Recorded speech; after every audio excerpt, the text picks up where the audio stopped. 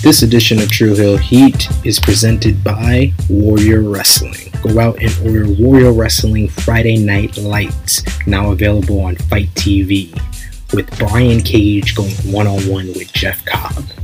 Now, without further ado, this is True Heel Heat. Hello. It is me, your True Heel Phenom SP3. We are back once again with a new edition, True Heel Heat 87. On this edition of True Heel Heat, we will be discussing a TNT executive and supporter of AEW being out at Warner Media and how that impacts the company. Week 45 of the Wednesday Night War, the latest wrestling news from around the world, and we will list our top 10 greatest SummerSlam matches of all time.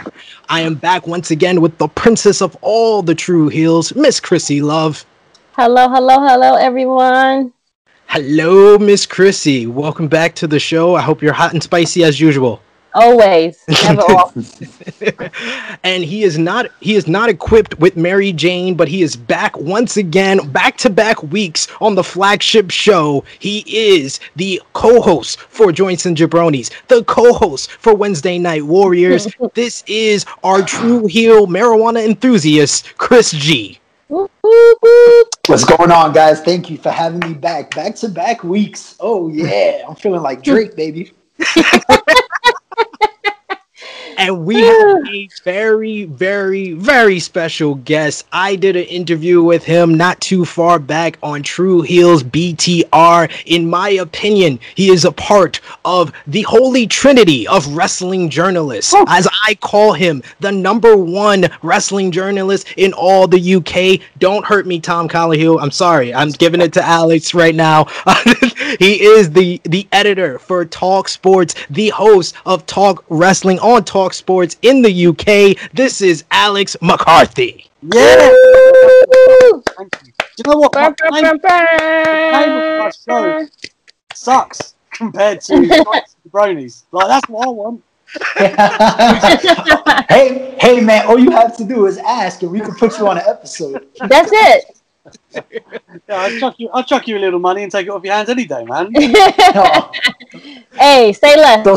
Those TV rights. Oh yeah. He sounded like an executive for Warner Media. This man's moving up in the world. I love it. Yep. So for our viewers at home who haven't seen our True Heels BTR with you, Alex, please introduce them yourself, what you do, your YouTube channel, and everything that you're doing. You're a busy man, so we appreciate you taking some time here on True Heel Heat. Yeah, so that, as you said, man, I'm the editor for TalkSport in the UK, which is like the biggest national sport radio station we have here, and I've got my own show, Talk Wrestling, every Monday, 6 till 8 in the UK. So for you Americans, that's like a little lunchtime listen, I think. But yeah, man, I generally speak to wrestling stars every week, give or take. Big E was the one that was in the house this week. Nice. I think it was Seth Rollins last week or the week before. I can't remember, man. But they basically, you can catch them on my show on the website, talksport.com/wrestling, and I'll pop them on YouTube as well. And that's what I do. I just stay busy talking to people and giving the people news.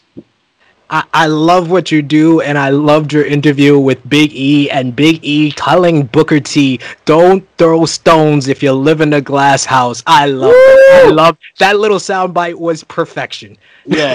And to be fair, like he said, how could you argue with that? Like, he was literally getting told to get serious by King Booker.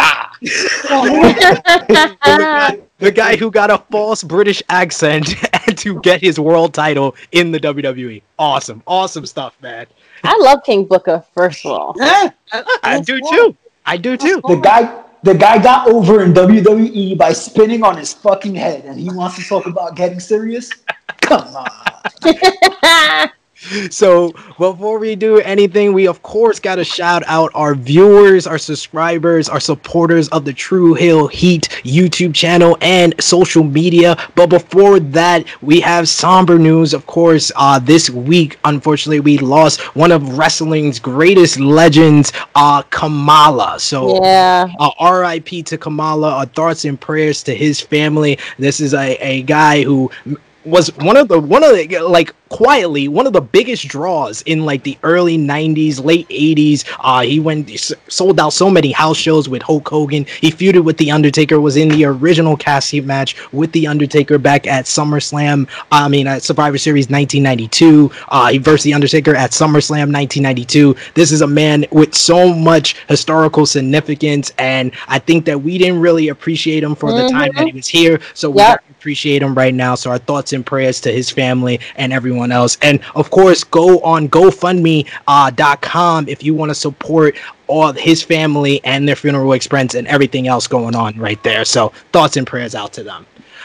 True Heel roll call, transition back to calling out you, the viewers, our supporters of True Heel Heat, our top 3 conversation starters on our True Heels group page on Facebook. Coming in at number 3 is Charles Kirkhoff. Coming in at number 2 is our New Japan aficionado, James Wims. And coming in at number 1 is the Negro Buck, Nick Jackson. Nice. As always. Let's go. 83 weeks straight. Our True Heels that we got to shout out: Miguel Sanchez, Brandon Adams, Austin Wright, Silas Turner, Carissa Lizette, Maria Gonzalez. Shouts out to all of you guys. And our YouTube subscriber highlight. We've been calling out a couple of your comments because you guys have been killing the comment section, but most especially Kayfabe Tactics. Kayfabe Tactics, I call the king of our comment section on Going Raw with Drunk Guy JJ episode 12. He says, actually, I watched a bit of Raw this week during the downtown of the NHL playoffs. By the way, congratulations to the Rangers for getting the number 1 draft pick. Anyways, yeah, this show is trash. LOL. I think the whole Raw Underground can be great, but they have zero creativity and can't make it work. Everyone seems to be really enjoying the women's division, but I grew up on All Japan's woman, so this whole women's revolution thing really isn't doing it for me, to be honest. And if you know Kayfabe Tactics, he watches everything but WWE, so it's big that he watched Monday Night Raw, so we had to shout him out. But he also commented on our True Heels official trailer that aired at the end of the Fight TV pay-per-view Warrior Wrestling Friday Night Lights. He says, everyone on this channel provides great content. Hit that subscribe button and stick around and see for yourself. Great people, funny jokes, a good knowledge. They cover pretty much everything. So if you're watching wrestling, they got you covered. So thank you, Kayfabe Tactics, for that great comment. And of course, Nick Jackson shouted out you, Chris G. He said, glad to see the homie and fellow stoner Chris G on True Heel Heat. Can't wait to get back in there myself. So shout out to Nick Jackson once again. And speaking, of course, your brother in arms. So speaking of Warrior Wrestling Friday Night Lights, that leads us into what we missed. What we missed was Friday Night Lights on Friday, August 7th. Brian Cage wins a fatal 4-way involving Jeff Cobb, Lance Archer, and Sam Adonis. That was a great hard-hitting match between 4 big, large dudes. And the Rascals steal the show again at a Warrior Wrestling event, defeating Alex Zane, Blake Christian, and Ben Carter. If you haven't seen Alex Zane before, honestly, he was the guy that stole the show to me. He was a guy that I didn't see that much of, and he really is a talented guy. And Brian Pillman Jr. defeated Robert Ego Anthony with Frank the Clown in his first successful defense of the Warrior Wrestling title with a jackhammer. It was very impressive. That was the True Heel Heat sponsored match. And of course, at the end, they showed our trailer on Fight TV. So we're very proud that we got to close out that great pay-per-view. And thank you to everyone at Warrior Wrestling, Steve Tortorello, and everyone else. Shouts out to you guys.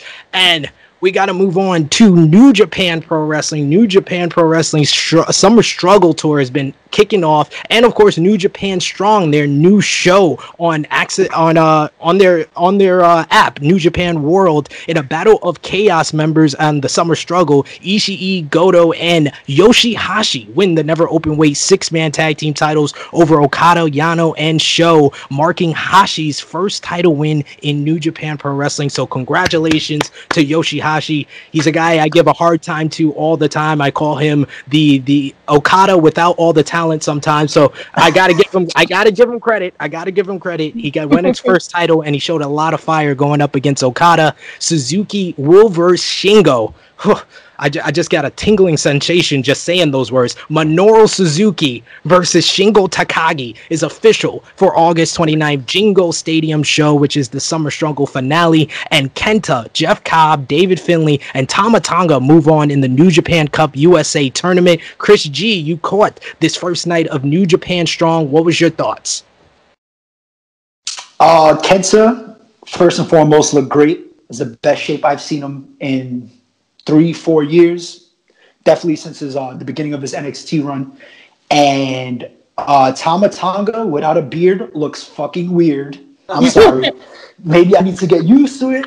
He looks like a baby face literally a baby face with no beard. So it was just like very strange. But all matches were decent. I'm excited to see the semifinals. I saw a gif of someone commenting under the Tama Tonga with the beard and how he looks, and they put the entrance of Tamina, and I could never unsee that. I could never unsee that again. I could never unsee that. Damn. And you said Kenta was. I know, right? And you said Kenta was in good shape. What about his hair? Oh, I like his hair though. He had the frost. He had like the frost tips. I could be wrong. I don't remember Kenta that much back in the day, but he used to have that, no? I don't remember him having. I feel like I've seen him with like the frosted tips one time. I know he frosted his tips while he was still in New Japan, back in Japan a couple of months ago. But this was the grow out. He had the pandemic hair, like I do. So I dig it. Had to give that a shout. SmackDown, we had Braun Strowman return, and he says he doesn't care about Alexa Bliss after that crazy ending to the week prior, and he challenges The Fiend for SummerSlam. Mandy Rose returned to confront Sonya Deville after cutting her hair the previous week, and of course, we had Retribution making their presence known, destroying the set for SmackDown and cutting the ropes with a chainsaw. So, oh my god. Alex, you are our guest. I gotta get your thoughts on the new stable Retribution. Man, there's a million things wrong with this. Exactly. They look like a bunch of like kids walking around. Like how do they? The WWE security, that whole performance center is the most dangerous place in the world. Yes. If you're in the car park, or you're dead. Basically, you've had it. And how do they get a chainsaw in? Like, who are they checking on the way in? Right. You can't put a chainsaw under your jumper. Like, you can't. I don't know. There's anyway. Besides all of that, isn't it weird how they celebrate every little thing that they do? That bugs me. Like, yes. They break the window and they're like, yeah. And it's like, what would you mean? Like, what do you mean? Yeah. Like, who are you little children? I don't really get it, man. Like, and I see that a lot of people are speculating that the people that will ultimately be in the group aren't actually there yet, right? So they just have people doing it right now under masks, and they're not going to be the ones that are actually revealed. So, in theory, a guy like Dijak could end up being in the group, which would be so weird because, what's he been on his knees the whole time? I just don't get it. The whole thing, like, I kind of half applaud the idea in trying to make something a bit chaotic and fresh, and I like stables as much as the next guy. So I like the premise, but I just feel like the execution is really off. Like, they don't come off as badasses that are tearing the place apart, and the camera cuts of WWE are trash. Exactly. Like, I'm trying to follow what they're doing. And it's just like blink, blink, blink, blink, blink, blink, blink. Like, I can't. It sounds the same. I can't. It's just hard. Like, it's very hard for me to get invested in this Retribution group at the moment, even though I want to. Like I said, the premise is okay, but the first 2 weeks I've established them as not a big time group or a threat to me. Absolutely. Like, I wanted to get into this stable, but I was just like you said, the celebration of every little thing they do just makes them seem so lame and so corny, to the fact that I'm like, if Tommaso Ciampa is a part of this, oh my god, throw it away. how is one of the coolest heels that NXT has ever had celebrating throwing a cinder block into an already broke window? I do like that. Potentially, it's got men and women. Like that's kind of fresh. Like I like the idea that women are, there's like a parity in the stable and they're all kind of badasses, because I don't think we've ever had that. Do you know what I mean? But Yeah. the way they're being presented right now ain't it? And like he just said, like Champa, like imagine him pulling off the thing and being like, "Yeah, in your face!" Like I'd be like, "Oh, like." Yeah, it's gonna be so disappointing if he's there. Exactly. Well, I think that's the most intriguing part for me of the whole thing is the who's the woman, because we hear all this speculation about Aleister Black, Tommaso Ciampa, Dijakovic. There's a whole roster full of guys, but the women, I mean, I have no indication of who this might be, so that's keeping my intrigue in the most part. Yeah. I think Chelsea Green has been speculated. I've seen that. That makes sense. And it would make sense. She's kind of parted ways from Robert Stone and we haven't seen her. But other than that, I mean, like you said, it's hard to read too much into it, because ultimately the people we're looking at aren't probably be who's revealed. So mannerisms, height, anything, it's, One good idea that I did hear is that the real members of Retribution will come out when they finally do debut and beat up these corny versions of Retribution. Like, I like that. That's a good idea to kind of... Now. Right, let's do it. Also true, and I also don't enjoy the comparisons to Nexus, because the one thing that Nexus was very cool from the beginning. They were very cool and they had to become cool, because if you remember, they were running obstacle courses for weeks before they debuted on Monday Night Raw, but they immediately got the cool factor. But the best nickname I've heard for Retribution is Aces and 5/8.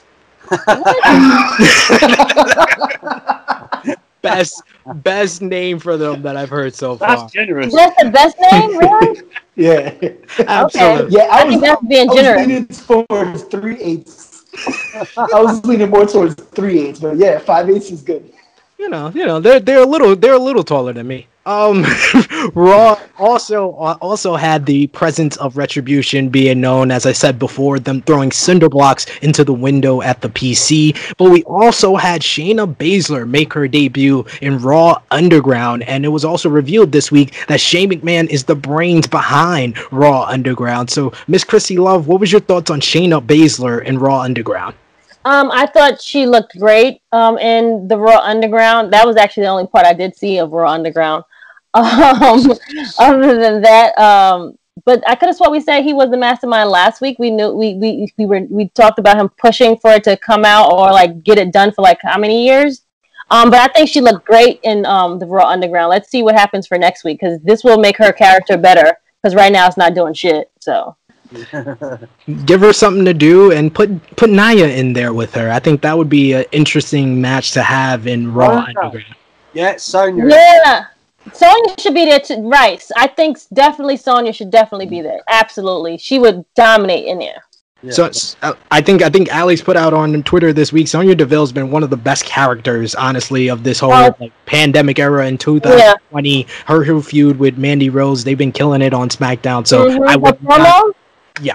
The way she's grown has been tremendous. Like, and they finally, and you don't know how many superstars this is true with, but like, she finally got the chance to actually talk and like to have a meaningful promo. And I had no idea she had it in her, and there you go. And she definitely and she delivered. Yep. Yeah, exactly. I think she's been working this whole time though. Like they've been keeping her on the low so she can own that craft, you know what I mean? Yeah. Because everybody seems to know that she can go in the ring, and she was missing that character aspect. So I'm glad that she found that, because she really has potential to be one of the complete packages of the women's division. I'll tell you what, before we move on quick on Raw Underground. So like the night that happened, do you remember, like it was all breaking like crazy right before Raw, wasn't it? It was like there's going to be a new stable. It was like Shane McMahon's going to do something. And a guy reached out to me and he sent me a photo. I'll send it to you guys after, because I haven't shared this anywhere. But like, it was just Shane, and it was like the no ropes. So and that's all I knew. And I'm like, the tweet that I put out was just like, Shane's got us on the ropes, because I thought it'd be funny. It's not really funny, but but it'd be easy to call back and be like, yeah. And And then the guy was telling me, he was like, oh, it might be, it wasn't going to be called Raw Underground, and it was going to be something else, and it might be like a lucha thing. There was loads of like different ideas, basically. Like you just said, and the thing I was told at the time, and I said at the time, it was 100% a Shane McMahon idea. This is the guy who wanted to buy UFC in like 2009. He's been pushing Vince to buy MMA promotions for years. You know, he's thought there was money in an idea like this forever. Ultimately, it comes down to the investor call and Vince thinking, need to find something. And basically, I think that's half of WWE's problem. That it's like, we're just going to throw this at the wall and see what happens. And then they go from there. Whereas they don't actually go, well, okay, well, it's going to build to this and it's going to do this. I honestly don't think an idea a month from now where Raw Underground will be. They're just taking it as it will happen, see what the reaction's like. But it 100% is a Shane McMahon idea. And furthermore, to the point, I don't know whether a lot of people realise this, but Shane's been involved in the production side of WWE for a lot this year. He was one of the main minds behind the Royal Rumble, the men's Royal Rumble, which was really, really good. And he's been doing a lot behind the scenes. And apparently, there's ideas that he will actually take over from Bruce on Mondays and give Pritchard SmackDown on Fridays. So this is what we're. Wow. I've only heard that from one person though, so I'm not going to like concrete it. But still, he's more involved than people think. Because at one point, he couldn't have been further away, and Stephanie and Triple H were right there. I think that's a good thing, honestly, because, you know, I feel like they're like Conrad has said on Something to Wrestle, like Bruce is running thin and Bruce is tired because he has to juggle Raw and SmackDown, and then even sometimes it doesn't seem like they know what's happening on Raw when they're doing SmackDown. They don't know what's happening on SmackDown when they're doing Raw. So I think that it would probably be better if Shane was focused on Monday Night Raw and Bruce had SmackDown to himself. Yeah. Do you know what the problem is? And so like the three of you, right? You could write, like Crystal would write SmackDown, you write Raw, and Chris write NXT. Let's just say that you could have it prepped, right? Like you could have it prepped to the nth degree, and you could have months of storylines. The way AEW have got like a year planned out, and then you'll come see me, and I'm Vince McMahon, and I'll go, "Oh, they like it." Right.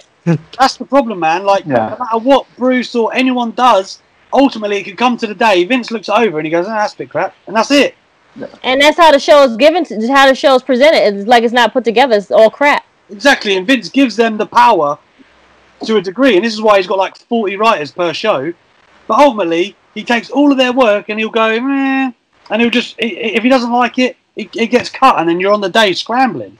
So, like Moxley said when he left, man, that the way it works there, it is broken. Like, there's a lot that I like in WWE in terms of the people, the talent, and you know, I'm not saying WWE don't produce good stuff, but I think we can all agree that it's well, I mean, Crystal just said it there, man. Like, it just seems like so chaotic half the time.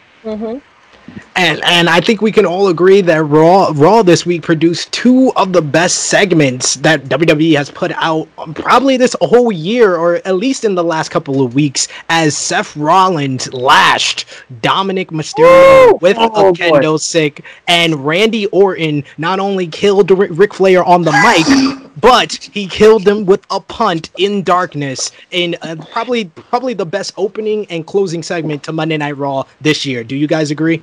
Yeah. Yes. Yeah. Even if it's to other people's extent, right? Well, you know, that's kind of how it goes. But Chrissy, what was your thoughts on the Dominic Mysterio lashing to start off Raw?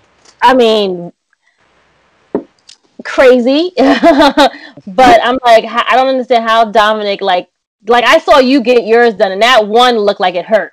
And that was done by a random girl on the street. So to have like Seth Rollins, who is like big, almost like who's like, how tall is he compared to Dominic? Like 6'3". Right, like you got this boy and this man, and he's like giving you these lashes, like because you done did something wrong, like you didn't do something right today. You understand what I'm saying? Like he got in serious trouble, and it's like his body, like I don't understand how it was. Great segment, but it was like grueling, and so like I hope Dominic whoops his ass though. You know what I'm saying? Like. So, what was your thoughts on your Lucha brother getting lashed like that, Chris?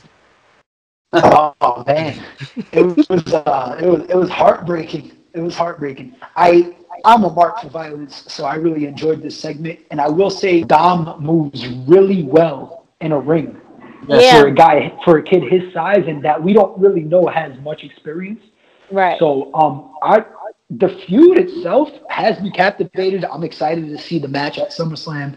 Seth Rollins is always going to bring that fire. I enjoy the Monday Night Messiah persona. So Me too. I mean, it got me captivated. I like that jacket. I will buy that jacket and go out on a night in the town with that jacket. No, it's not. So, Chris, let me tell you something. If you compare, let's compare something. I'm going off topic really fast, but I got to. Direwolf fur. No, it's not. That is cheap fur. Look at King Corbin's robe and look at Seth Rollins' jacket. The two don't even match. Like, one is more expensive and one is like, it got it from Pretty Girl. I love Pretty Girl. Don't get me wrong. But compared to two, that jacket should have been like, Coming to America fur drip down. If you're the Monday Night Messiah, you're supposed to be the Monday Night Messiah. Give me, like, it should have had the lion's eyes and all that shit in the damn jacket. Don't, if you're going to give me the stripes.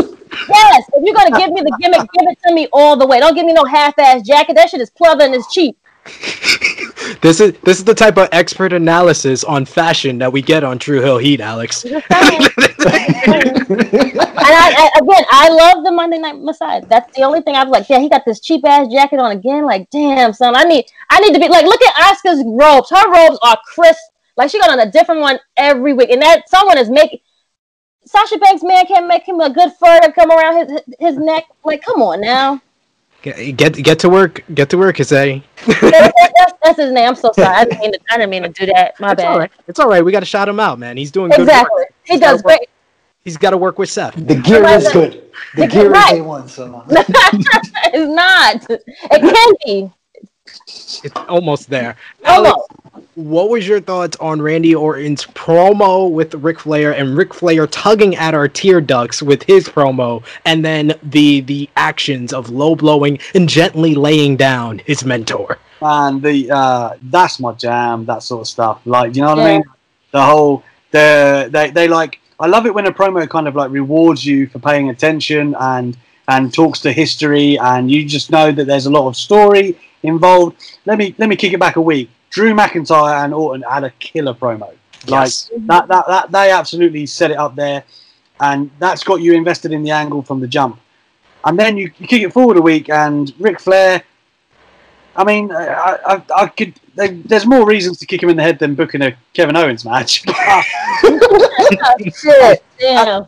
At the end of the day, I guess the idea is that, you know, he's psychotic, isn't he, Orton? That's the point. He's crazy, like he's a snake. He'll do you like that. And I guess that's the premise. But I like that it played into the way that he almost dementedly did it to Edge too. It was like, I'm doing it because I love you kind of thing. That's what he was doing to Edge. And it was the same with the way he laid down Ric Flair. It was like, this needs to happen, but, you know, you're great and I love you, but this needs to happen. So it's, I like it that there's some consistency in his character. And I was just having this debate the other day. 2009 Orton is like one of my favourite iterations of a heel in WWE. Like, just crazy, doing whatever. Like, when he's RKOing Stephanie and kicking people in the head, I was like, man, that guy is like, he's never looked like he was more comfortable until now. He seems like to be like, it was like he you know, when he's a babyface, people love Orton because the RKO and all of that stuff. Like, and he's a legend. Okay, he's been around 18 years, which sounds mental, right? But at the same time, I think all of us can agree, as a heel, he's a much better fit, much better. And I think that now he's finally getting that chance again, and even the surroundings are suiting him. The whole intimate promos and, you know, being very sinister, everything is playing into him, and the guy is just on fire. I think the recipe is all there, and I am here for Drew and Orton. That's a matchup I want to see. It's the best babyface in the company, maybe. I think he's definitely benefited from not this whole pandemic and not having the crowd there, because his rawness is so good, and it seems like it's like really real. And once he's heel, he plays it so good. Like, he's benefited from this whole pandemic, not having anyone there, and doing some killer promos from even like WrestleMania time. So it's been good to see Orton like this, back to where he should have been a long time ago. That thing with Flair might not have even been as impactful if it had a crowd. I think you're totally right. Right. Mm-hmm. Yeah, I mean, I've been loving Orton this year. I said it on Twitter. He's the best heel in professional wrestling for 2020, and I agree with you. One of his best years ever is 2009. I feel like before this year, it was 2004 with the Legend Killer going up against Foley, winning the world title, and then 2009 with his feud with the McMahon family was his two best years. But this year tops it. The one caveat and the one theme with those previous years, just keep him away from Triple H. Just keep him away. Keep Triple H over here, and Orton. This will be the year for Randy Orton. He's coming.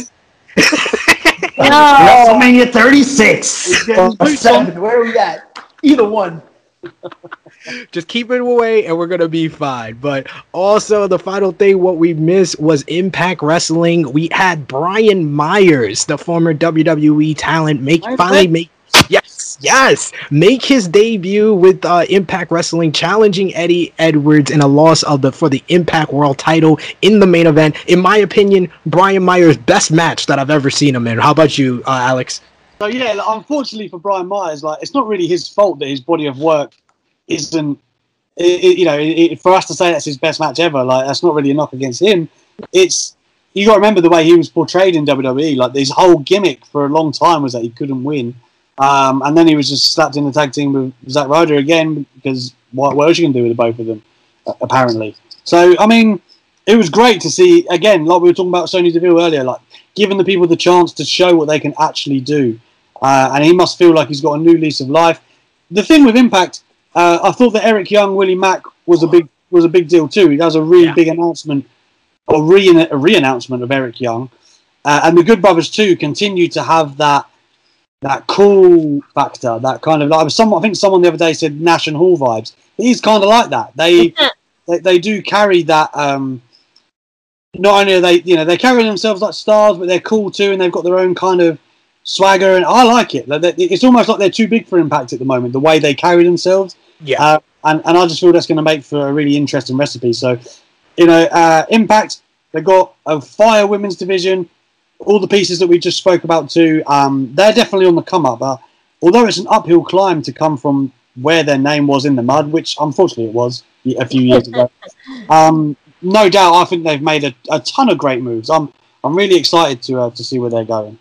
They've just got a new buzz around them, and just everyone wants to know about Impact. They're the new come up, how New Japan I feel has been for the last couple of years. That's where Impact is kind of filling the gaps right now, and they're the promotion that everybody is hey, you should pay attention to them now. But I agree with you. Eric Young versus Willie Mack was a fun matchup. I think you also put on Twitter, Eric Young, one of the best power drivers in the game today, and Willie Mack sell of it was amazing. Deonna Purrazzo will challenge Jordynne Grace in a first ever Knockouts Iron Woman match on Emergence Night 2. Night 1 is coming up this week. It will have the Impact World title up again, as Eddie Edwards will defend against a mystery opponent. Eddie Edwards has been having great matches week in and week out, so he's been really having a good title run so far. Impact World Tag Team titles will be on the line in the main event. Motor City Machine Guns versus the North.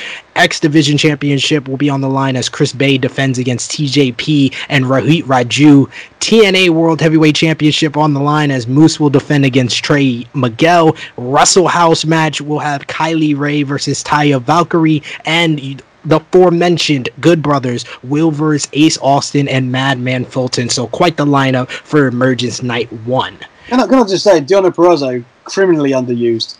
Just seeing what she's doing now, I can't believe WWE couldn't find something to do with her. But there you go.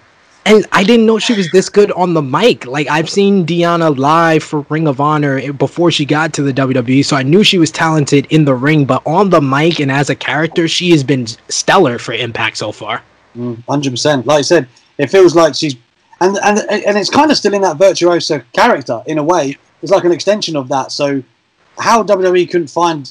I don't know. I've said my piece. I've said what I said. Vince didn't like all the stuff that everyone was writing and threw it in the garbage. What color is her hair? It's not yellow. She's not blonde, so yeah, I guess he didn't see the virtuoso character like we do, but we gotta get to our top news. Our top news story is TNT executive and AEW supporter out at Warner Media Group. AEW ally Kevin Raleigh is among those out at Warner Media. Deadline reports the company is shaking up the organizational structure following the ascension of Jason Keller to the CEO position. That change saw Raleigh, who was chief content officer for HBO Max and president of TNT, TBS, and True TV, exit along with Warner Media Entertainment and direct-to-consumer chairman Bob Greenblatt and corporate marketing and communications EVP Keith Konkozil. This move is huge for a number of reasons, but for us wrestling fans, it is even bigger because Raleigh has been stated by Tony Khan as the man responsible for bringing AEW to TNT. Although AEW just signed a new deal earlier this year, like we talked about before with the network earlier in 2020, it will make future contract negotiations very interesting. Cody went out publicly and said that to the fans, they have nothing to worry about, as well as Uncle Dave Meltzer did a report on the F4W online forum stating that TNT must love AEW because they are now pulling in an 18 to 34 ratings number on par with Raw and SmackDown, which is quite significant because they are being paid much less than Raw and SmackDown are being paid by Fox and USA respectively. So yeah. What are your thoughts on this departure of AEW's biggest supporter with TNT being out? We'll start with you, Chris G. Well, like Cody reiterated, I don't think it's really going to make that much of an impact. Just because they had a guy in the office that, was familiar with wrestling and he was a friend of the company or whatever, doesn't necessarily change the fact that TNT likes AEW. I think they like AEW. Anybody nowadays can see the money in live sports, even though we're not technically live because of the pandemic or whatever. But, I mean, there's no reason why to give that up. I think TNT sees the value. I think more companies are starting to see the value in wrestling. And I think All Elite, they still got a second show in the works, apparently. So until we hear news about them pulling that, I'm pretty sure TNT is on board with AEW.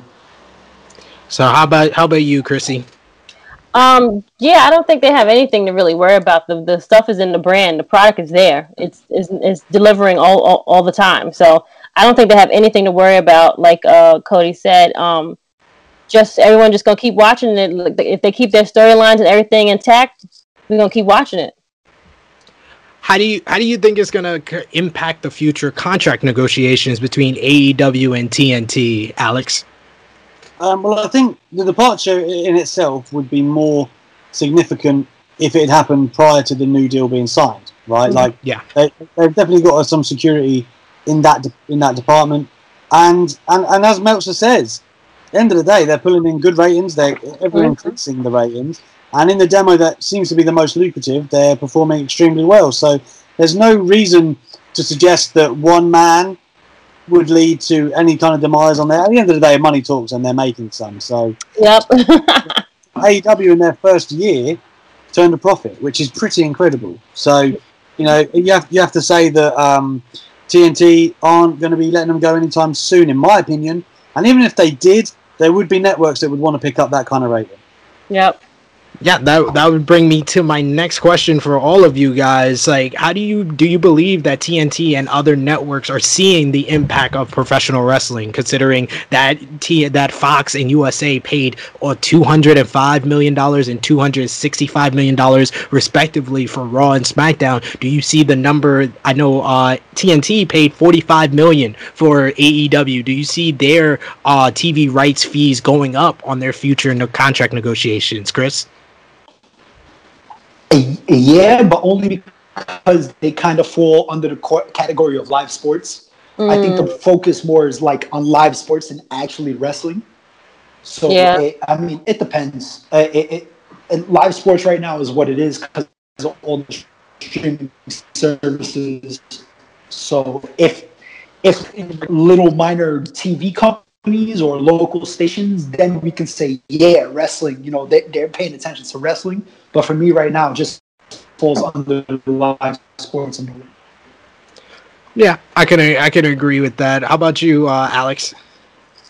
I mean, I feel like that we're going to meet in the middle, right? I don't think WWE in their current state are going to command the same fees in moving forward, and there's multiple reasons behind that. Okay, the ratings, but also just the economic climate as a result of the pandemic is going to maybe drag things down.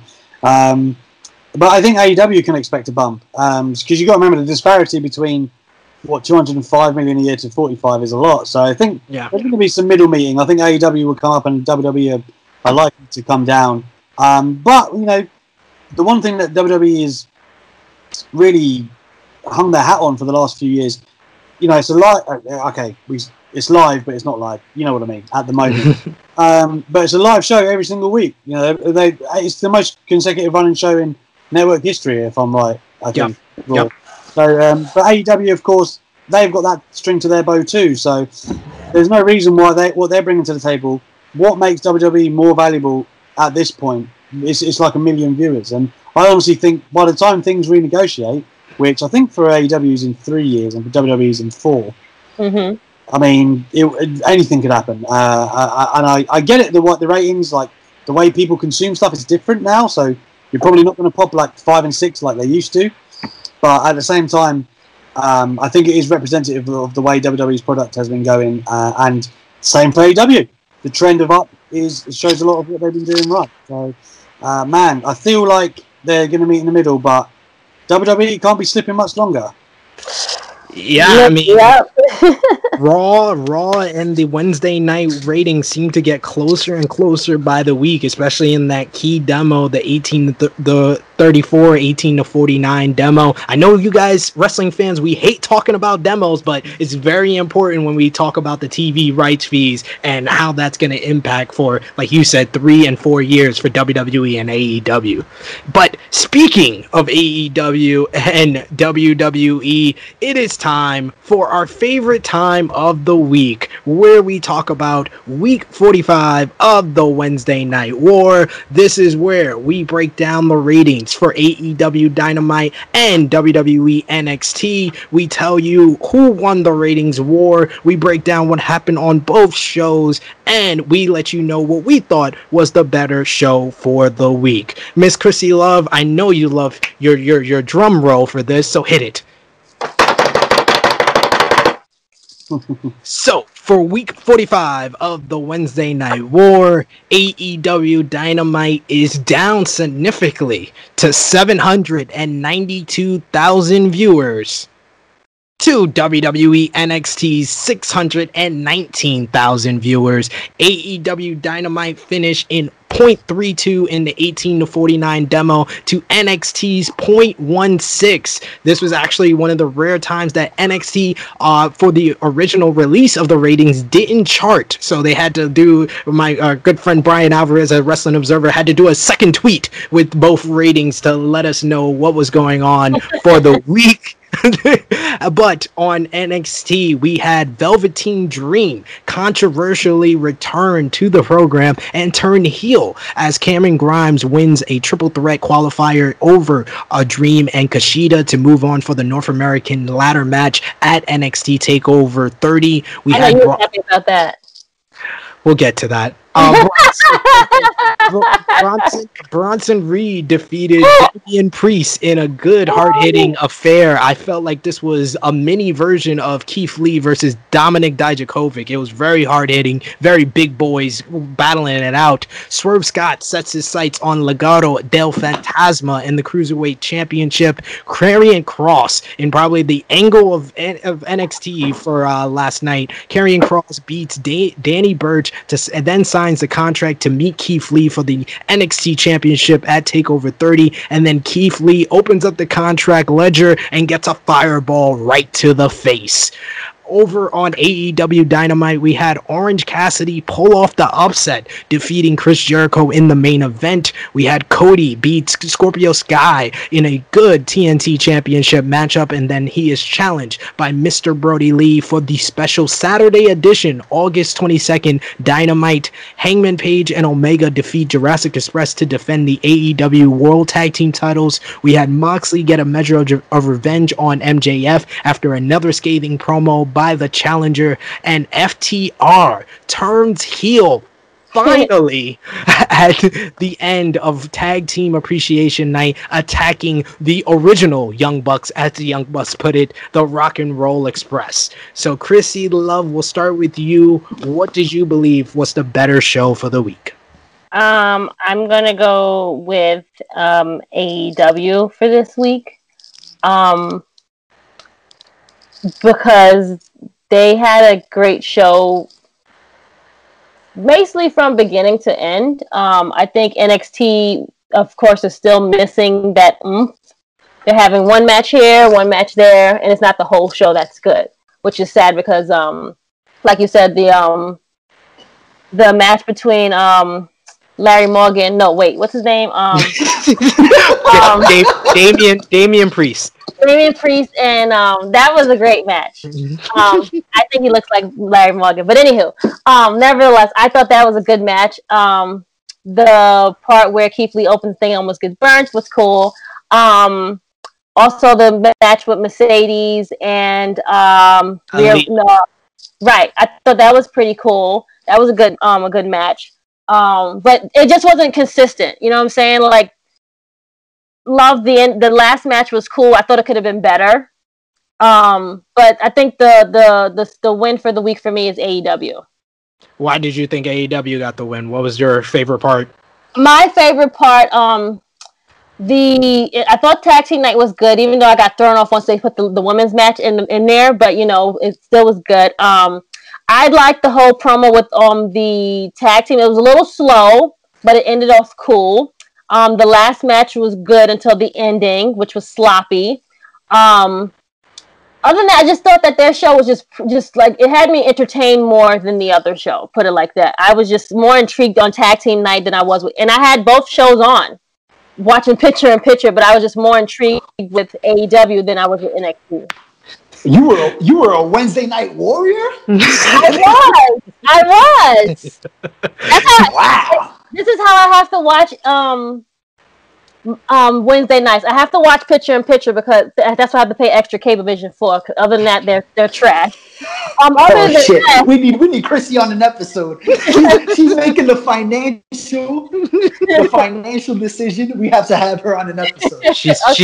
She's making that sacrifice. Yeah, so we have the picture in picture, and I have the DVR where if I have to watch one ending, then I have to rewind the other ending and rewatch that ending over because I was watching AEW, and then I had to figure out, well, who won the last match and the other match because I was watching the Chris Jericho match. I'm like, what happened? It was so good, and then it got botched at the end. I was like, damn, like, how did that happen? I was like, like, it could have been, and again, like we said, it was going to deliver again in a good match, but then the ending was just like, it messed me up. And again, with the upset for Orange, but I liked it, so.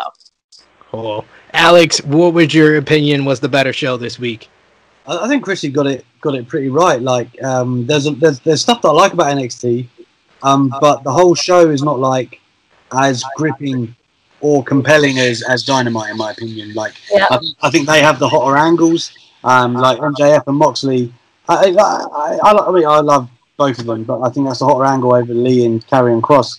I like it. It's not that I don't like Lee and Kross, right? But I'm just a bit like, I don't know where they're going to go because Lee's open. They've booked Kross so strong, and they've presented him in such a way. It's like is Lee too soon. Yeah, it's too soon.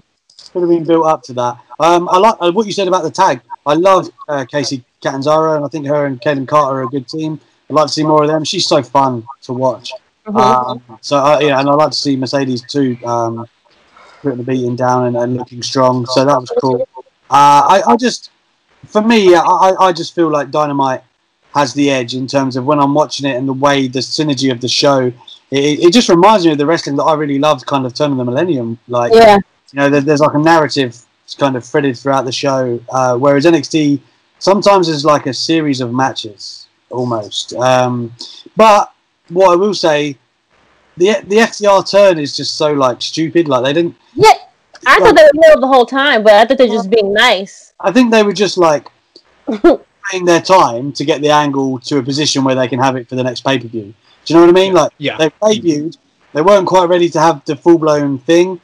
But it doesn't make sense. If anyone knows the history of Young Bucks and Revival or FDR, like battling online and all of this stuff, like, you know, this feigning friendship was just a waste of time. Like, and I think no one bought it either. So it was just wasted weeks, really. But I guess we're now we are where we need to be with it. So whatever. I'm not going to overthink it. But yes, I do think that Dynamite. I thought right at the beginning of this year, like literally New Year. The first few weeks of January, I thought AEW was killing it. They were having their best shows week after week, topping it every week. And I feel like the last month, like 3 or 4 weeks of the last 6, I feel the same. They're putting on great shows. I totally, I think you hit it like right on the head that AEW Dynamite just has more things going on. I've said it a couple of times on the show where I watch NXT and I do the notes for this show. There's not that much to write about with NXT. It's like match after match, which is always, I feel like NXT always, the wrestling overall is better than AEW Dynamite, but the stories on AEW keep you more captivated, and you wanna follow like week to week. And I enjoyed the FTR heel turn because I felt like it was very symbolic without hitting you over the head with it, with them attacking the original Young Bucks, the Rock and Roll Express, because they represent the tag team wrestling that they don't like. That's the tag team. They are the tag team that influenced the Young Bucks, and the Young Bucks do a style of tag team wrestling that FTR have put out there from day one, even before them coming to AEW. They don't like that style. They like tag ropes. They like being in and out of the ring 5 seconds at a time. All the style that the Young Bucks completely do not do. Yeah. I really enjoyed the Dark Order versus Young Bucks match. I absolutely felt like the AEW World Tag Team title match was the highlight of both shows when it came to in-ring wrestling, especially the latter half of that match. Jungle Boy looked like a main eventer, especially going out there and going toe for toe, move for move with Kenny Omega. And I love this slow burn and the attention to detail when it comes to Kenny Omega and the slow burn heel turn. Yes. And the fact that his hair is getting darker, it's getting closer to the cleaner, it's beautiful stuff. It's beautiful stuff. And even the small little stuff like the tag team appreciation vignette with Hangman and Kenny, and Hangman's about to answer, and then Kenny just interrupts him. The Young Bucks are the greatest tag team ever. And Hangman's like, yeah, I thought you were gonna say us. And they respect us as viewers, and they know we're online, they know the talk on Twitter, and Kenny says, we're two singles guys who kind of won the tag team title, because that's what the fans say. They want them to break up already. They're like, people are dying for them. They're like, why they're a tag team? Why are they not together? Like, what is this? Like, people are fed up, and they're just like slowly building to that point where they're gonna be like, okay, this is gonna happen. And it's crazy because Hangman and Kenny are a great team, and they're the longest champions in all of AEW and throughout his whole history. And I totally agree with Alex. MJF and Moxley is one of the best feuds in wrestling right now. I think McIntyre and Orton are like number one, but right behind them is MJF and Moxley. And this is the hottest feud that I felt like Moxley has had since he won the title from Jericho. And MJF feels like the top heel. And just his presentation, his words are just delivering, and he's just fully into this character, and is just making for great television. The winner was Hangman Page when he came out with his glass of cognac, and he did not spill it at all. Let me just say that I was like, yo, I thought it was a beer at first. I was like, no, this nigga got liqueur, and it's in a cup. That much, I was like, that's how you know it was a couple of Henny on the rocks. That's what I'm talking. Exactly. He did not spill that. Not for y'all. No. You know what I will say about NXT and AEW in the terms of disparity is that like sometimes NXT is like really hot.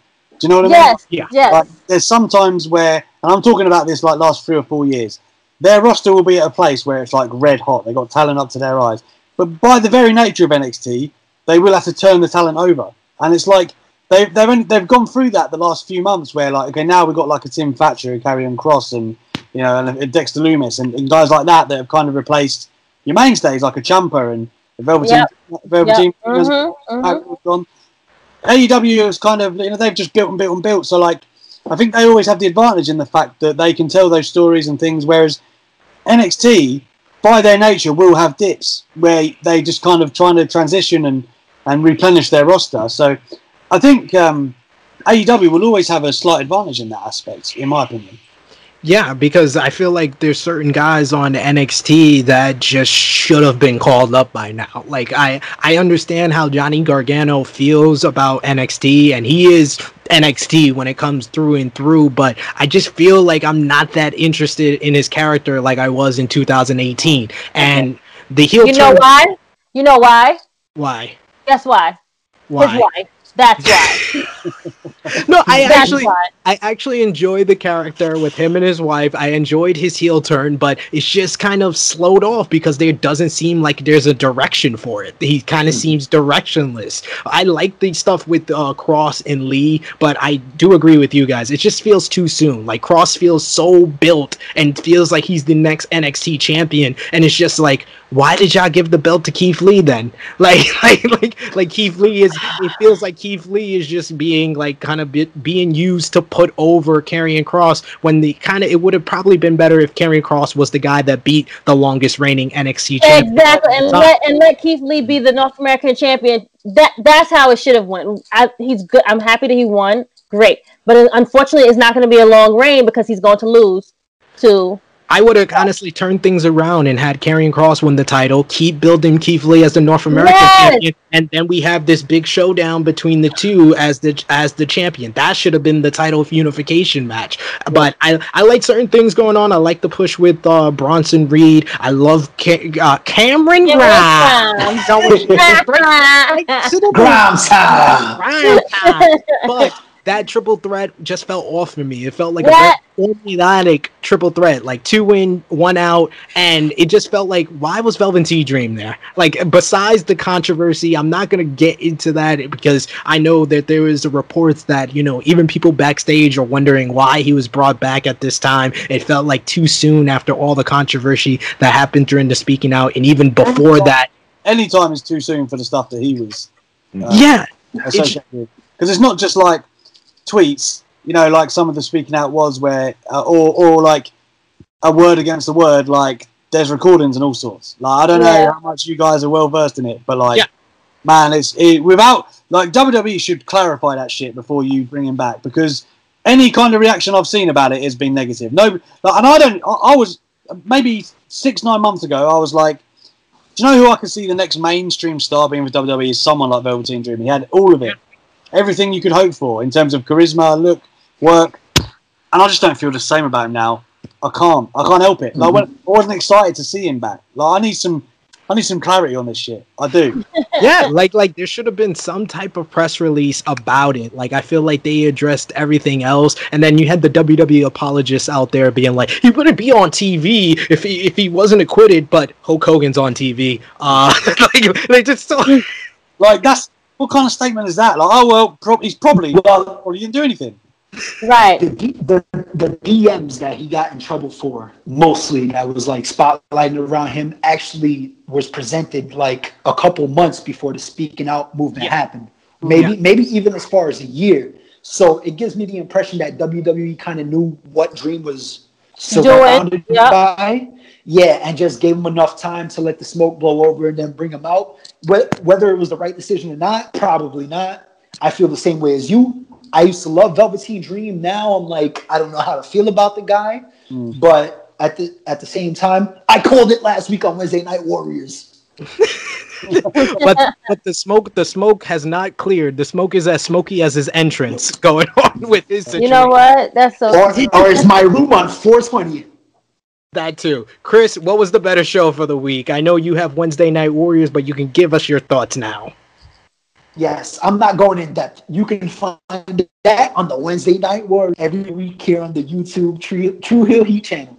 But my favorite show this week was AEW, and I think SP3 bring up the reason that NXT or Alex, NXT usually seems to have the better action than AEW. I went with AEW this week because both AEW had the better action than NXT. In terms of all the matches going on, I just feel like they put on better matches, so I went with AEW this week. Makes sense all around. A clean sweep for AEW this week. We got to go through the rest of the news very quickly. WWE news. Speaking of NXT, at the taping last night, there was a scare as Johnny Gargano landed on his head during his matchup with Ridge Holland during the taping for next week's episode of NXT. He was all right, and they did reshoot the ending of that matchup, but a very scary moment as Triple H and Shawn Michaels actually came out during the match to check on him because it was a very scary spot right there. Announced today via Sports Illustrated and Fightful Select that Evolve, Progress, WXW, and ICW will be premiering on WWE Network this coming Saturday, August 15th. Of course, WWE, we just reported last week that the plans for indie promotions to be on WWE was put on hold, and now it's going to be on the network by the time you guys watch this podcast. So enjoy all of that because there's a lot of great stuff on there. WrestleVotes reports that WWE has reportedly made a decision on a different location for WWE SummerSlam. They did put out a whole bunch of hints today, and it seems like it will take place at Amway Center in Orlando. Alex, have you heard anything? I know you have your sources, sir. They're up the sleeve. I've heard that they're going to do TVs from the Amway moving forward. So apparently, following SummerSlam, you're going to get your TVs at the Amway until they're allowed to basically take it around the country and whatnot. So, despite the amount of cases of coronavirus that appear to be in Florida, there seems to be some normalcy on the horizon. And of course, the only reason to move it from the PC really to the Amway is so that they can get fans back in. So it seems like that's the direction. And man, I mean, I'm desperate to get to a wrestling show again anyway, but hopefully... I'm not that desperate. Not that desperate. I want to live. Yeah, I mean, as long as hopefully it's done, properly. Because I think if WWE haven't learned some lessons in the past few months, then I don't know what to tell them. You're right. It's a tough thing to kind of talk about, but we'll see how things progress. Speaking of SummerSlam, WWE is reportedly planning on a huge swerve at SummerSlam, with speculation being that Randy Orton will win the WWE title. I know Brian Alvarez on Wrestling Observer Radio, he speculated, this is not a rumor or a report, but his fantasy booking is that Ric Flair is in cahoots with Randy Orton. That's why we didn't see the punt on Monday Night Raw, and he will screw Drew McIntyre, and that will be how Randy Orton wins. Wrestling Observer newsletter report that Rey Mysterio is reportedly going to re-sign with WWE following AEW match WWE's per match offer, but WWE's offer was for more dates, so that's why Mysterio is leaning towards there, and Dominic Mysterio's debut at SummerSlam probably has a lot to do with that as well. WWE also will resume training classes at a new facility this week, which will be a warehouse close to the WWE PC. Fightful Select reported some frustration from the coaches that trainees were still being paid without having these classes, but the classes are going to resume, so hopefully that will cue some of that frustration. Imagine hating people for getting paid. What does it matter to them? they're getting paid to be in a crowd. That is not fair. That's outrageous. You gotta love it. You gotta love some of the things you hear with WWE. PW Insider reports that WWE will be resuming their live taping, like Alex said, with August 21st SmackDown, which will be the go-home show for SummerSlam. Wrestling Observer newsletter reports that WWE has not been pleased with NXT's continued losses against AEW, and this number this week probably does not help that at all. As we reported on True Hill Heat 85, NXT has hired 3 new writers for the brand, one being a former writer with the company and another being moved over to the Black and Gold brand. In some very exciting news, Tyson Kidd released a video on Natalia's Twitter of him training in the ring. This follows his surgery after a botched Samoa Joe muscle buster years ago, and it's the first time we've seen him in the ring since. Wishing him the best and that he can make a return to the ring similar to Edge and Daniel Bryan before him. Chrissy Love, what's your thoughts on Tyson Kidd potentially making a return? Meh. I mean, just whatever. Damn, okay. I really don't have I'm not impressed. Yes, sure. If he comes back, he comes back. I mean, that'd be great. I'd be happy for him that he can come back and do what he loves to do. Meh. Gotta love Chrissy Love's reactions. WWE Hall of Famer Medusa takes WWE to task for the dancers on Raw Underground, while Liv Morgan and Mickie James defend the dancers, asking for them to return. And Fightful Select also reported that there were stipulations to the release of FTR earlier this year from WWE, with the team having to give up several of their trademarks like No Flips, Just Fists, FTRKO, and Say Yeah, and that the team bought those trademarks. FTR said it was not as smooth as WWE made it out to seem.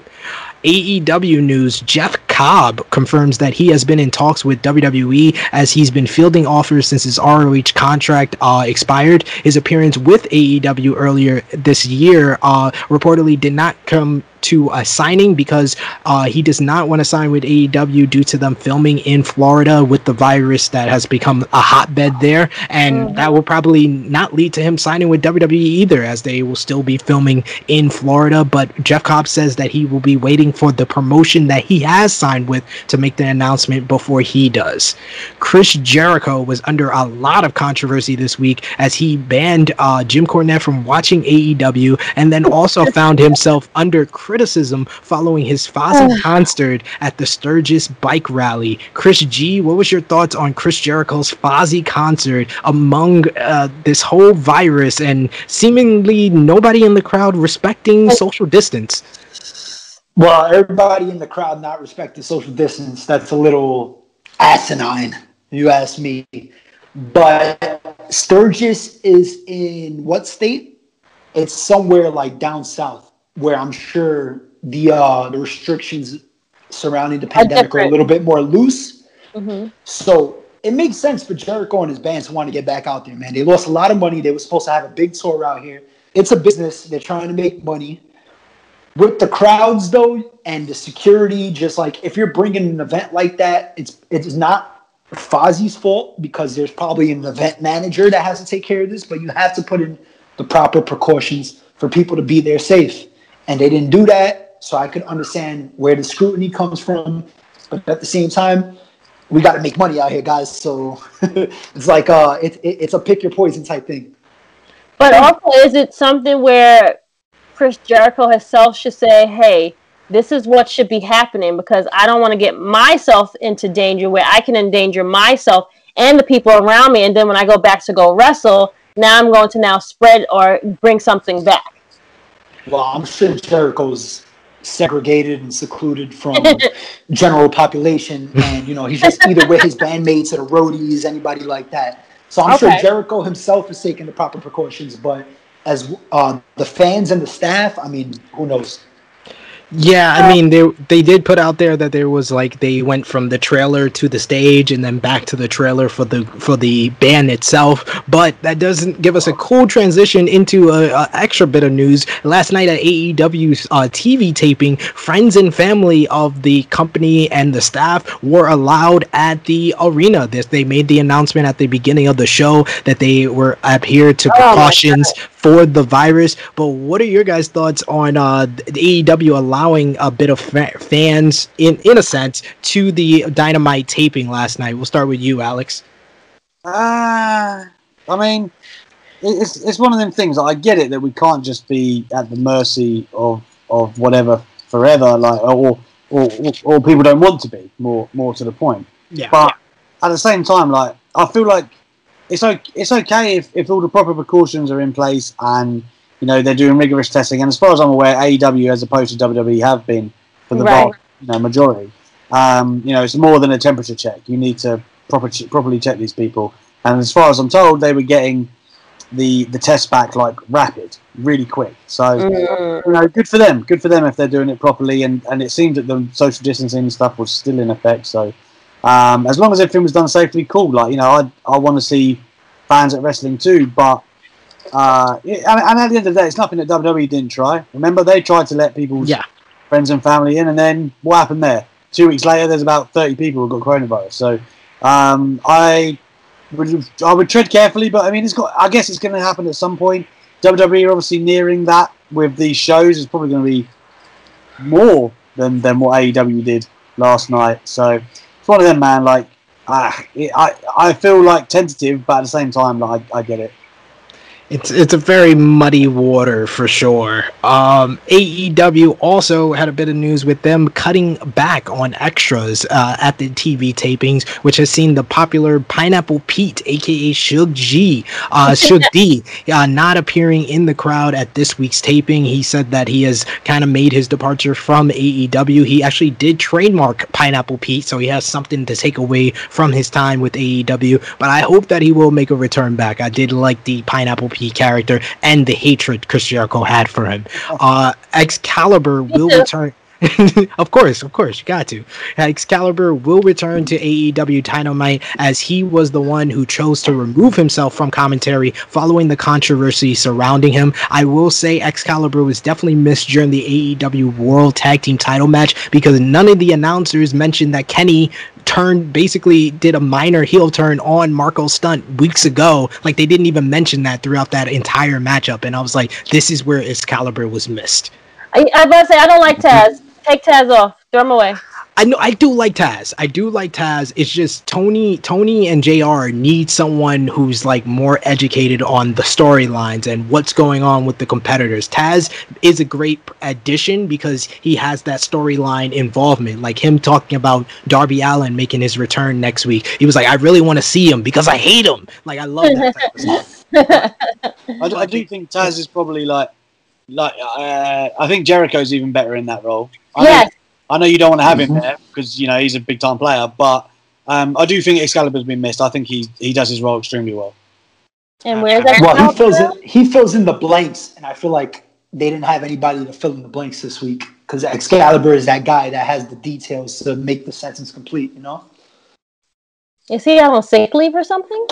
No, we talked about it on, I think, the last episode where he was involved in this racist storyline back in 2003 where he said the N-word. He turned into Dave Chappelle. Yeah, no, he didn't. He wasn't suspended. He took himself away because he didn't want to take any limelight away from the telecast. So I respect his decision in doing that.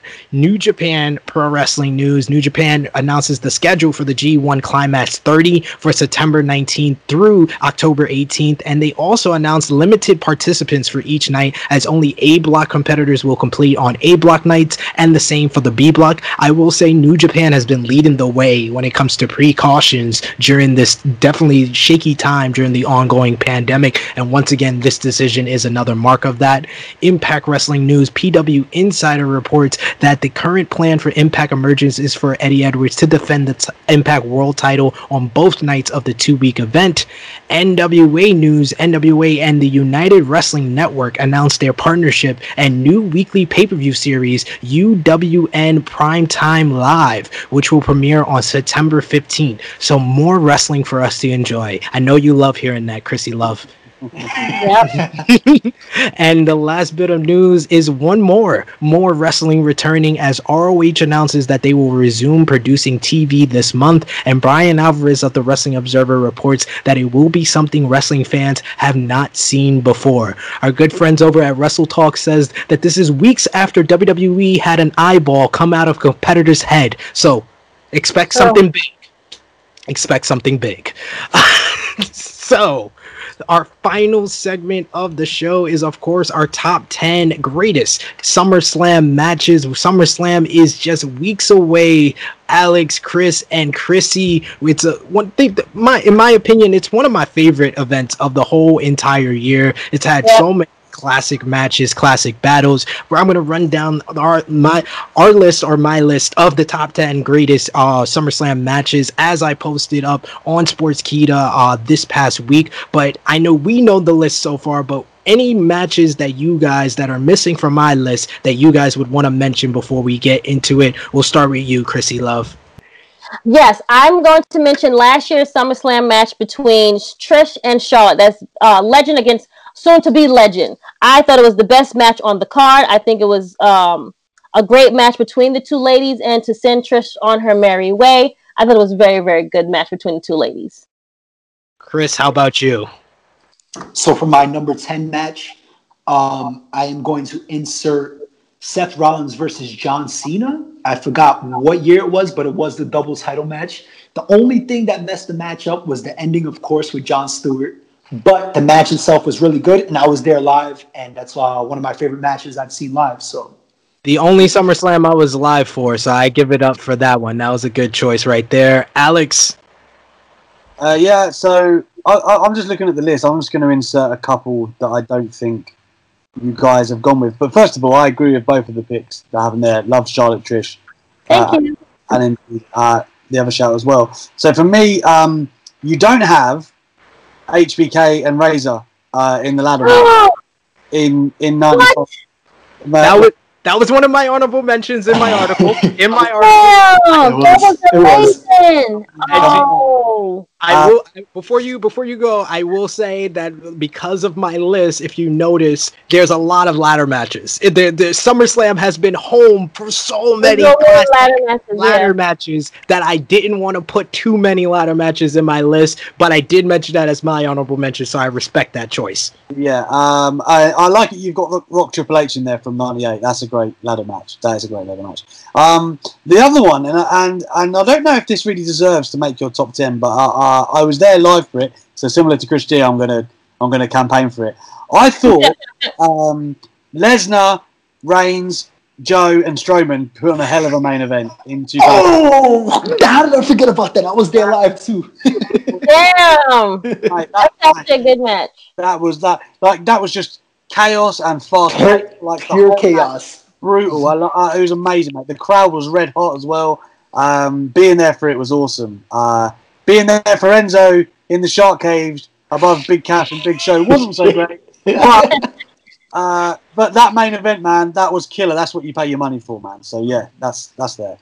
I called that the Monster Mash. That is the first ever pay-per-view that we reviewed here on True Hill Heat, as we're coming up 2 weeks away from our 3-year anniversary. SummerSlam 2017 was the first SummerSlam we ever reviewed, and yes, that is a classic main event. I loved Chrissy's choice, probably the best women's match that has ever taken place at SummerSlam. Charlotte versus Trish and Seth versus John Cena. Yes, the only thing stopping it is the Jon Stewart interference, but that was the best match at the only SummerSlam that I was live for, so I give it up to that one. So the show?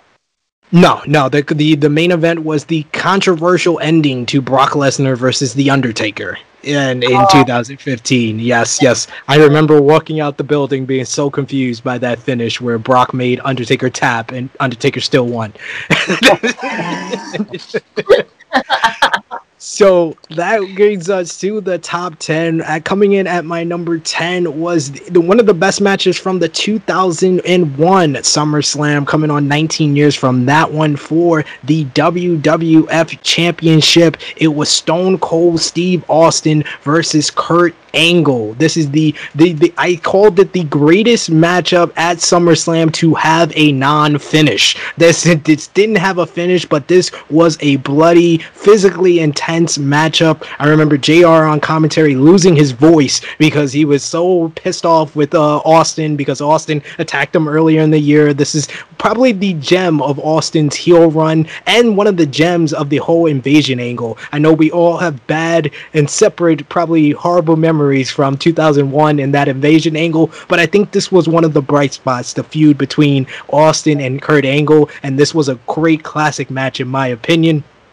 Coming in at number 9 is one of the best stipulation matches that has ever taken place at SummerSlam, as the Rated R superstar Edge goes one-on-one with The Undertaker from the 2008 SummerSlam, when The Undertaker once going out for vengeance. And I really remember this. I don't know if you guys remember the classic promo between Edge and Mick Foley on the Cutting Edge before this pay-per-view, where Foley told Edge, you need to go to that dark side, and then Edge just looks up at Foley and it's like, I know what I have to do, and then beats the crap out of Foley. Puts him through a table. Classic stuff. Heel stuff one-on-one. I loved Edge at this time. What's your memories of Edge from this period in time, Chris? Oh no!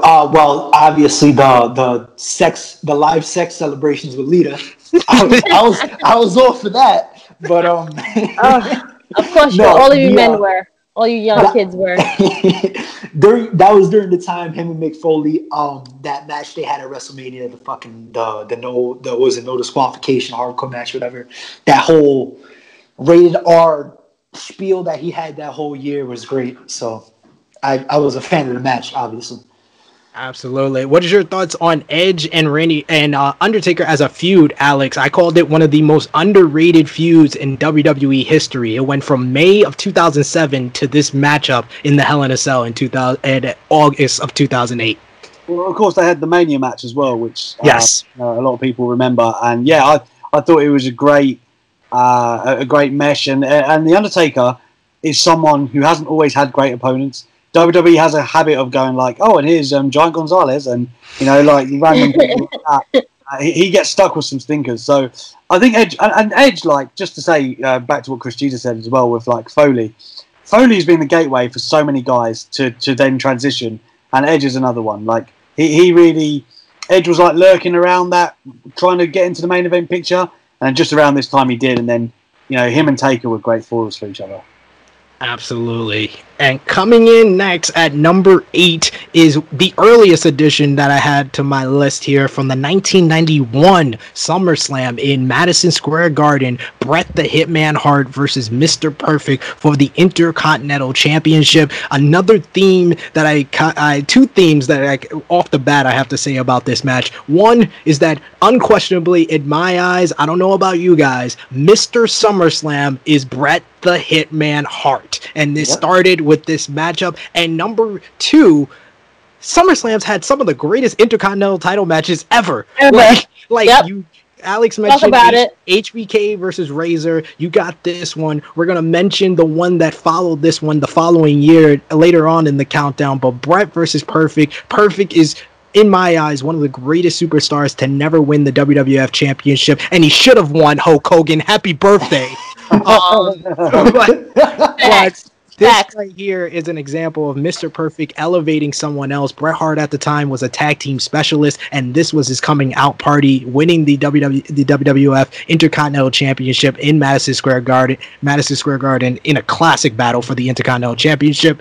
The aforementioned, and me and Alex actually talked about this matchup a lot during our interview for True Heels BTR. Coming in at number 7 is The Rock versus Triple H from the 1998 SummerSlam, the classic ladder match. And following up from Bret Hart's coming out party, this was the coming out party of two of the biggest superstars in WWE history. What are your memories about this match, Alex? The Rock's my guy, man. He is. Listen, like you just said, it was so cool to be watching it at the time, and they weren't like on top of the card, but you could just feel that they were coming, man, and the performances were there. The rivalry was real. Like, I know they give it all the PR rubbish today of like, oh, we drove each other now. They didn't like each other, man. No. No, they couldn't stand each other. Yep. Exactly. And you could feel it. And it showed it. Yep. It was great to watch, man. It really was. It was great. And it was like, I was gutted, man, when like Triple H. Yeah, it was a weird dynamic with Triple H kind of being the face and all of that stuff. But to think that they had this, and then how many more matches they had over the next like 2 or 3 years, like it's crazy. And I don't ever remember being like, I'm tired of Triple H and The Rock. I don't ever feel that way. No. In 2000, they faced each other. I'm gonna have to look it up. Like a lot. Like they dominated the pay-per-views pretty much the year, and at no point was I like, man, I've had enough of these two, because I could just watch people hate each other all the time. That's how it was back then, though. Sorry to cut you off. Yeah. No, you're it's one of the best rivalries ever, in my opinion. Not just WWE, WWF, but in wrestling ever. Triple H told me when I sat down with him. That sounds like a really bad name drop, but it happened, right? No, drop it more. Drop it more. But, plug yourself, friend. Plug it in. Plug. That he campaigned. He wanted to face The Rock at Mania bad, like one-on-one, because he felt like that of all their story in the rivalry, makes sense, right? That they would actually like cap it off at WrestleMania. But so they were meant to have an Iron Man match at the 2000 WrestleMania. Wow. And then plans got changed because they wanted to bring Foley back, and then they put the Big Show in, and they ended up doing that ridiculous McMahon in every corner thing, right? And then you might remember that the Iron Man got pushed to Judgment Day. Yeah. But that was meant to be Mania. Like, so that I think that would have been one of the all-time Mania matches if it had the chance on that platform, and you know that was a great match as well. So just crazy. And then obviously they tried to make it happen at 32, and The Rock said yes, and then by the Rumble he pulled out. So man, we were close but no cigar. Hey, this is the time when The Rock was making his stamp as the highest paid actor in Hollywood, so you kind of understand his point of view. Yep. Chrissy, before we move on to the next one, were you a DX or Nation girl in 1998? A DX. Even me being a Rock fan, I was more into DX. DX was the funnier. And I think the Nation got great I think they got better once they made Farouk leave, which is, you know, I love the Nation even before him, but I think once they got rid of him, they just elevated to another level. However, I was a DX fan. And of course, we remember the classic DX parodying the Nation. Awesome stuff. I never got what Aaron Hall in the Nation, man. I never really understood that. Like, but he was the Blackheart. Yeah, I love correlation. Just because I loved Owen Hart, I was like, I'm gonna let it go. But I actually forgot he was a part of that group for a minute, though. I'm not even gonna lie to you. It was more of those like the enemy of my enemy is my friend type of thing, because Owen had been so like bullied by DX during that time ever since Brett left the company. Right. Makes sense. Coming in at number 6 is probably the latest addition on my list here. John Cena versus AJ Styles from the 2016 SummerSlam. This was another coming out party, but this is, in his own words, the match that made AJ Styles in the WWE. This was a dream match of mine from as early as like 2003, 2004, when AJ Styles was the face of TNA, and then his transition to New Japan and the Bullet Club. You just wanted to see him versus John Cena when he came to the WWE, and after his 2 stellar matches with Roman Reigns, this was the perfect transition, and it led to his heel turn. It led to him becoming the WWE champion. Without this match, AJ Styles does not become the top guy that he is today in the WWE, and this is a tremendous match. You can go back and watch it today, tomorrow, 5 years from now, and it will still live up. Some of these near falls were amazing, and it just had the Barclays Center crowd on their feet. Any memories from this one, guys? I will just quickly say that I thought the Rumble match was better, but that doesn't actually take away from how good this is. Do you know what I'm saying? Like, this is great, but like the Rumble was just it's like the best match of the year contender. So I agree. The Rumble match was just a tick better, and to me, it mainly was the stakes for the WWE Championship and the fact that AJ was 2-0 versus Cena made it that much. Coming in at number 5, Alex, you just talked about this one on your podcast with Louis Dangor. TLC number 1, Edge and Christian versus the Dudley Boys versus the Hardy Boys from SummerSlam 2000, 20 years ago now today, guys. And do any of you guys feel old saying that? Yeah, 2000 what?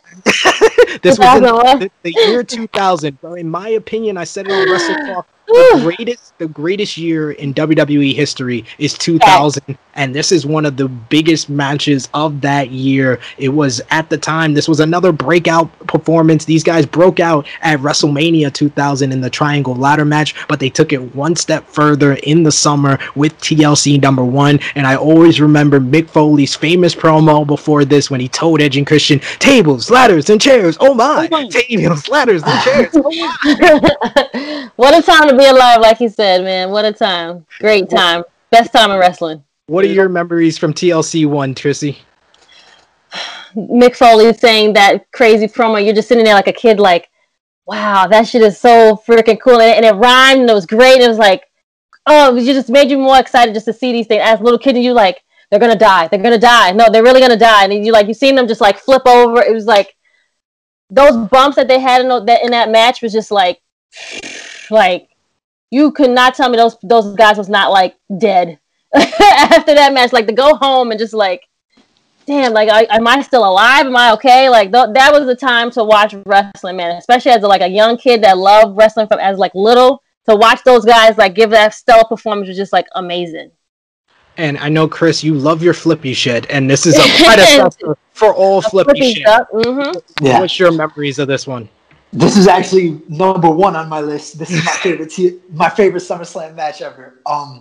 We were already kind of, well, me personally, I was already kind of preconditioned to the table matches because of the first table match that I had seen in Royal Rumble 2000, which was the Hardys and the Dudleys. Awesome. So, being preconditioned and thinking, oh man, people are going to go through tables and shit. But this was the first match that I've seen people accidentally go through tables, get knocked off of shit, and just fall through tables and a whole bunch of destruction. So it just brought a whole new element to me. It wasn't my favorite TLC match because of WrestleMania the following year, obviously. Yeah, but Facts. But in terms of just like innovating and just showing me something completely new as a child, this shit just takes the cake. Mm-hmm. And Alex, I gotta ask you, because I saw this on the podcast notes. Besides The Rock, one of your all-time favorites is Christian. So tell us about your love of Christian. I love Christian.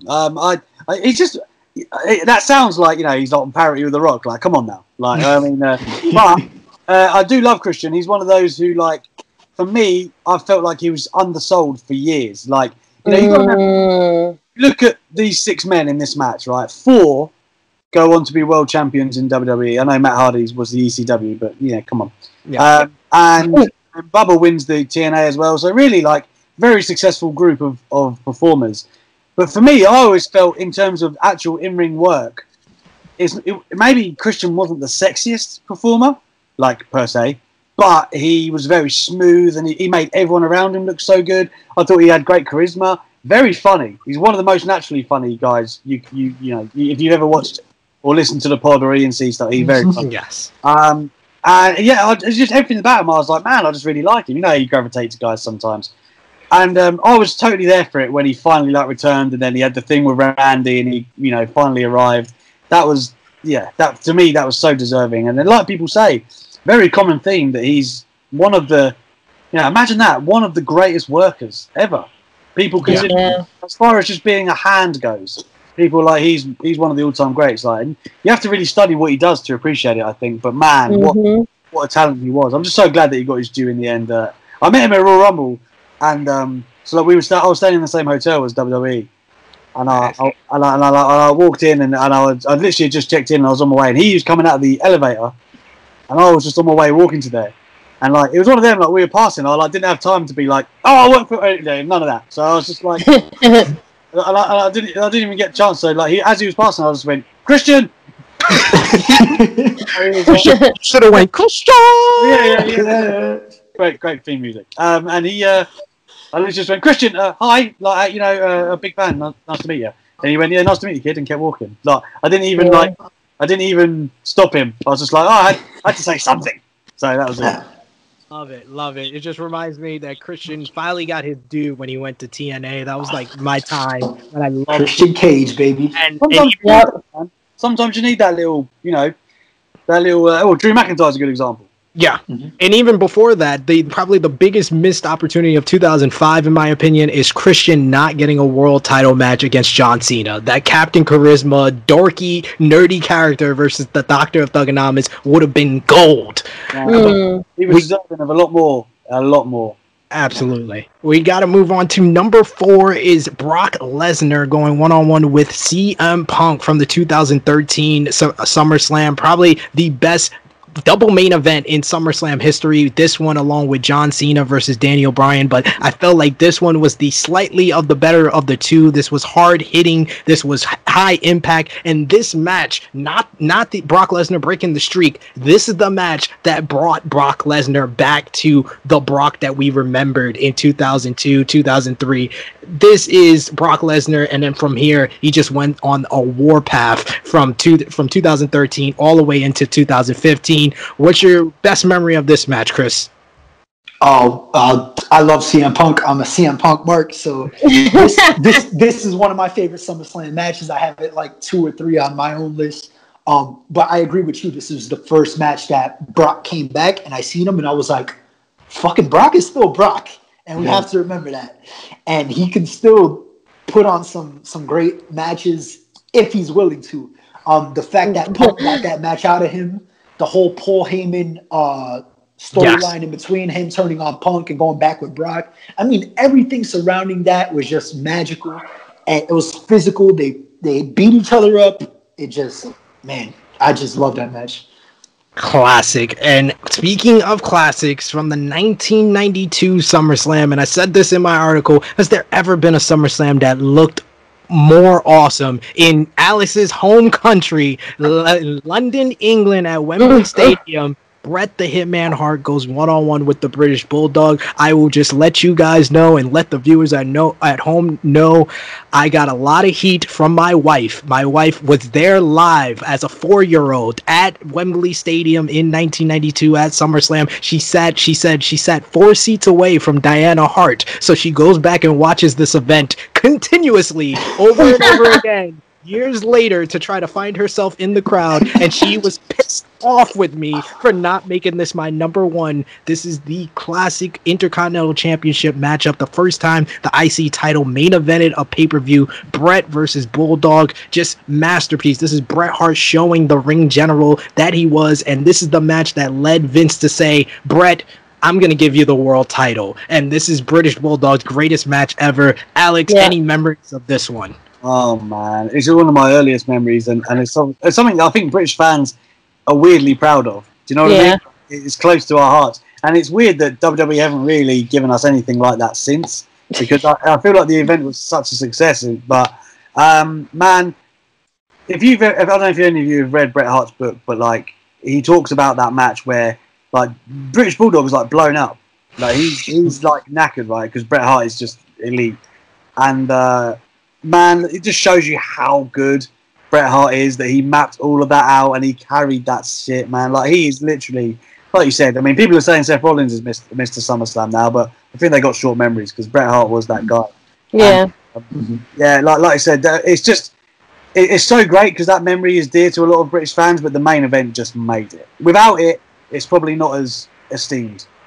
Absolutely. This just had to main event that show, even with Macho Man and Ultimate Warrior in a rematch from WrestleMania 7 for the WWF Championship. They forget that because the main event was that great. Yeah, they don't even remember that was match was also on the card. And speaking of Mr. SummerSlam, coming in at number 2 is, in my opinion, Bret's resistance when it came to SummerSlam. Bret versus Owen from the 1994 SummerSlam inside of a steel cage, the culmination of one of the greatest rivalries in WWF history. Owen versus Bret, the battle of the brothers. Owen being the annoying little brother who was so jealous of his older brother Bret. He defeated him at WrestleMania 10, and he became the King of the Hearts at King of the Ring 1994 with the help of Jim the Anvil Neidhart. You had the whole Hart family in the crowd in Chicago, Illinois, in the United Center, and every person was on their feet for a steel cage match that didn't have one drop of blood. It was all about escaping the cage and the struggle of two brothers trying to escape the cage and prove who was the better man. What is your memories of Bret versus Owen, Chrissy?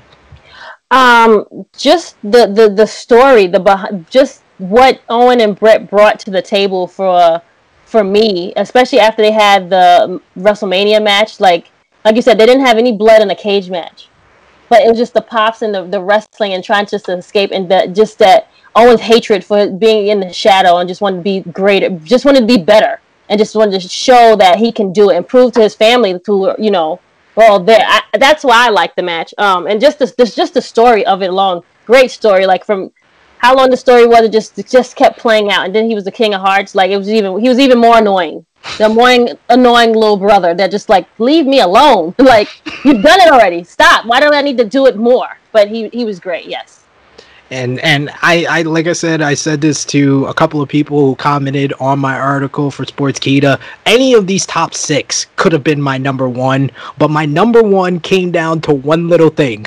Just go back and watch the video package for this number 1 matchup. Shawn Michaels versus Triple H from SummerSlam 2002 is my number 1 greatest SummerSlam match of all time. The build up to this is perfect. It's perfect. It was Shawn coming off a lackluster run with the NWO, bringing Triple H from SmackDown to Raw, reuniting DX, and that classic moment where Triple H says, let's get ready to suck it, and kicks Shawn Michaels in the stomach, pedigrees him. Then the following week, they have this face-to-face battle, and Shawn is mysteriously tacked in the back. Triple H doesn't even find out. He has a staff member come out and let him know that Shawn got attacked in the back. Then Triple H acts concerned. He says he's gonna find who attacked Shawn, and then they had the CCTV footage that zoomed in, and it revealed that it was Triple H himself that attacked Shawn. And then Shawn, with the broken down face, the bloody stitched up face, saying, it was you, Hunter.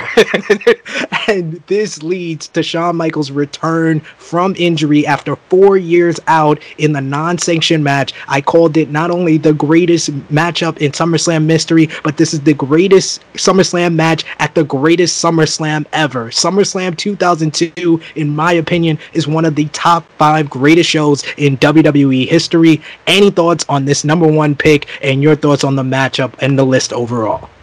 I'll start with you, Alex. I mean, man, I can't argue with that. Like, you know, the match itself it just banged. It was so good. And it was like even the little things, like I said, all the storytelling that was like laden in it, and Shawn Michaels and where he could go again, and like even when he does like the moonsault and he's like, yeah, you know, I don't get the rest again or not. Like the little things, it was just so good. But the action was just it's seldom do you get a build like that and like a return like that, and you're like, oh man, like this is going to be amazing. Like I'll give you an example, like Edge when he came back at WrestleMania. Yep. It's a match. Like, he's a good. You know, it happened, like him and Randy, and they made it so it had to be that way, violent and whatnot. But it wasn't like the Edge that really you wanted.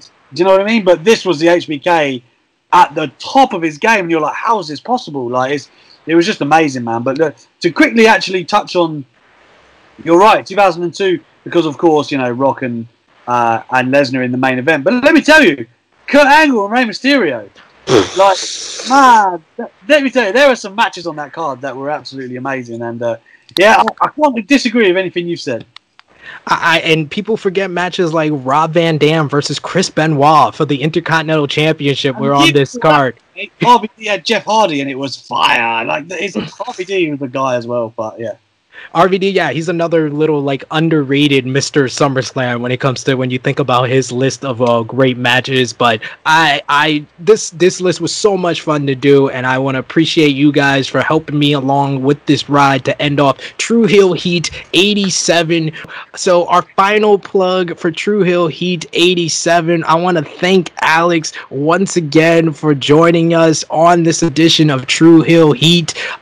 Before we get your plugs for everything that you're doing, a plug for our lineup on the YouTube channel. You guys got an all new, all elite recap, True Rewind, and Going Raw with Drunk Guy JJ featuring Romeo are all up on the YouTube channel right now. A new Dark Power will be up this weekend. Our official True Heel Heat trailer that aired at the end of Warrior Wrestling Friday Night Lights is up on our YouTube channel right now, as well as our official 1K subscribers giveaway. Chrissy Love wants us to hit 1K for our YouTube channel by the fall, so we are helping that ride along the way. We will be giving away a number of old school WWE t-shirts, including Brock Lesnar's first ever t-shirt, Triple H's return t-shirt that he wore when he bloodied Shawn Michaels in that parking lot in the lead up to SummerSlam 2002. That is one of the shirts we're giving away as well, and we are not just giving it away to our 1,000 subscriber, we are giving it away to anyone who helps get more subscribers to our YouTube channel. So our 1K giveaway giveaway. Check out that video and find out how you can join the 1K giveaway.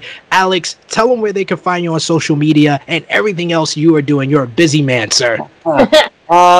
So yeah, it's Alex M_Talksport on Twitter. That's pretty much the hub of everything that I do. So feel free to hit me there. I've got the same handle on Instagram, but unless you want to check out my kids, I wouldn't worry. There's nothing wrong with your kids, friend.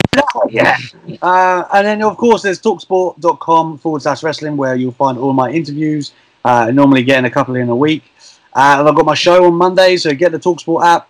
Talk Wrestling, 6 to 8 over here, UK time. And I think that's it. And I've got a YouTube channel, but, you know.